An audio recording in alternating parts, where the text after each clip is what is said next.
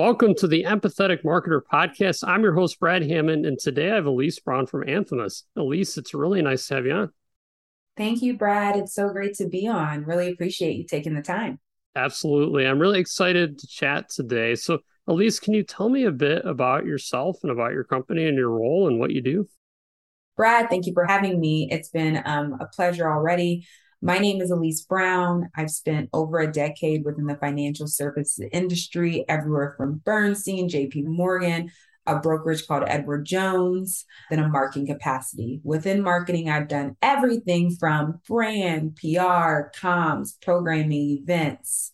It's been really just a tremendous journey within my career that have led me actually to be at Anthemis Group, which is an investment platform. We're a global investment platform. We've been around over a decade. We were founded by Amy Nakis and Sean Park.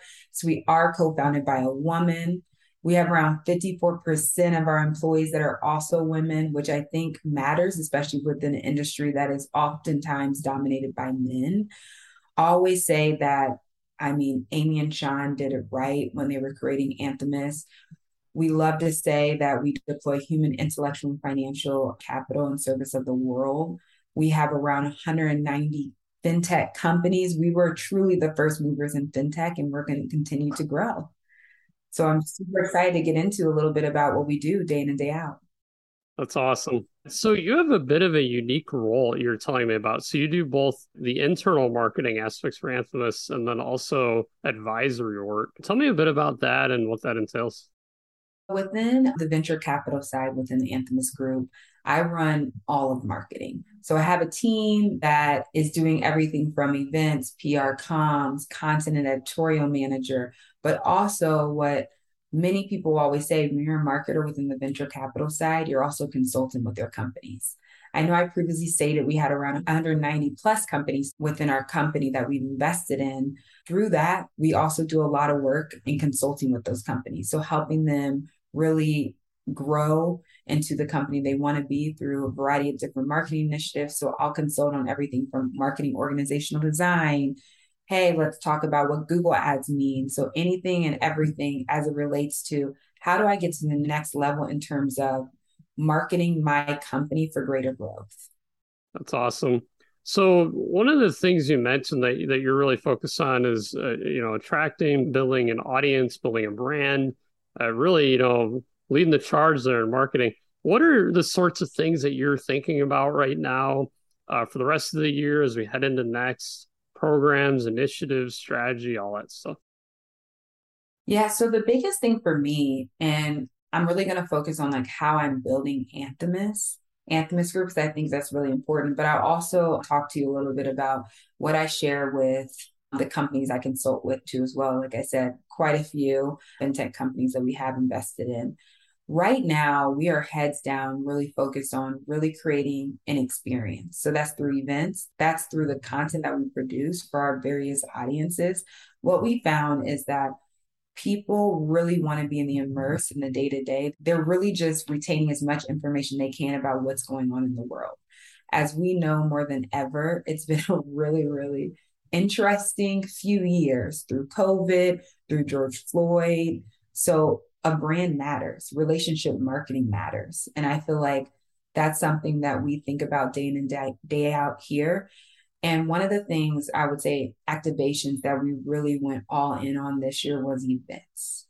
Normally, I wouldn't have said that previously, but what I found is after COVID, people wanted to have that one on one experience again, in person experience that they weren't getting. And events also allow us to repurpose the content. So for us, it's like, we're going to spend the money, let's do something with it. Yeah, I love that. Yeah, I know for myself, I've been, attending more and more events, so, headed out to Europe here soon. And very much, I think there's a hunger for events after a year or two of really not much going on. Absolutely. I think 100%. And I think everyone also thinks like you too, Brad. I mean, our events have been so busy. And before we did do webinars, like virtual, that also like yielded great responses, but it's that in-person experience that people are looking to do. And we've done amazing events, by the way, like an astrology for business, like things that people maybe wouldn't think of doing, just to really have people think about just the evolution of their business, how they work with teams, how they work with other people a bit differently. So, as we all know, there's an interesting economic climate kind of going on right now. And, that's going to have impacts on marketing and every function of the way companies operate. What are things you think are important to think about from a marketing and a brand perspective right now, given the current economic challenges, both for yourself in marketing efforts and then advisory type of stuff for other companies that you're advising? The advice I've been giving and what I've been doing this internally, and it makes it easier because we are a women-led organization and we built Anthemis Group on the premise of really cultivating change in the financial system. So that's through how we invest, how we move in the world of finance. So for me, it made things a lot easier to come in here and do what I need to do. So first and foremost, anytime you have any type of brand, it's so important to be purpose-led. People care about authenticity more than ever, especially everything that's been going on from a climate perspective. I would also say demand gen is super, super essential more than ever. The reason I say that is because the way that folks are retaining, or people audiences are retaining information, is much different. They want you to take them along the journey with you. So just not sell to them, but provide them resources, provide them a way to get the information at their fingertips along the funnel. Before it was just kind of like, let me share this information and then we're done. No, they want you to take them along the journey and make them a smarter individual with more insights, more of an understanding of what they need to do to either make a better investment, make a better decision, etc. So those are the two things that are most important for me when I even think about fintech marketing in general. It's the brand, purpose-led, being authentic, being transparent, but it's also the demand gen. What materials are you providing along the funnel throughout a variety of different channels to provide them that insights? Yeah, we've been fortunate enough to talk to a lot of demand marketers recently, and everyone's like interested in, how do you do this? How do you do it well? From a program standpoint, what sorts of activities or strategy or programs should companies have when it comes to demand gen? I would say just think about what they're doing across the channels. I think the channels are essential. The first thing is when you think about content, providing regular pieces of content, depending on what's going on with the climate, but also not only just a tutorial, having it be like an open line for communications. So just not drop them content, be like, this is how you can talk to us through X, Y, and Z. We were during COVID doing a lot of video content, which was super helpful with the Female Innovators Lab Fund that we have.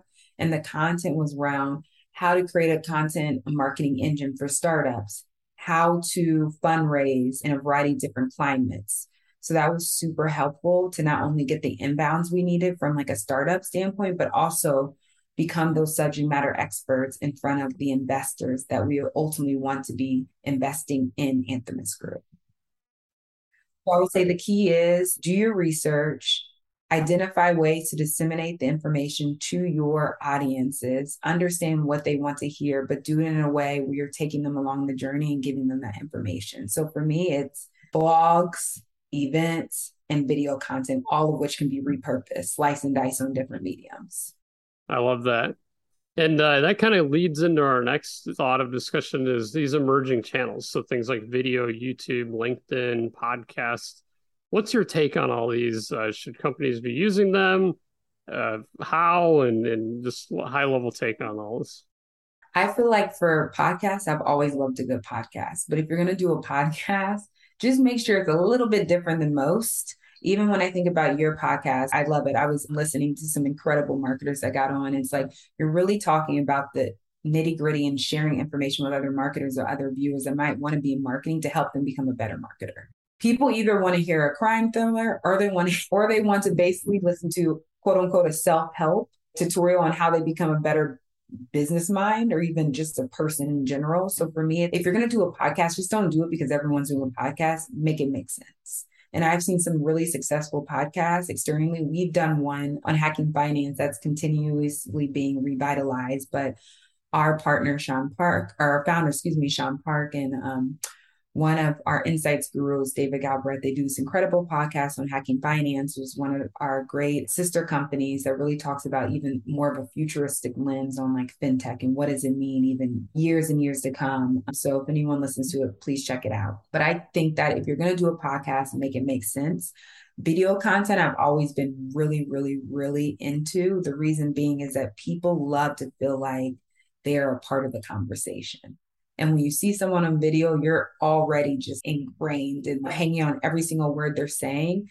And it's really been great for us, but it's a large lift. Make it interesting, but have the budget to do it and make sure that you're amplifying the way you need to. And then I would say blogs.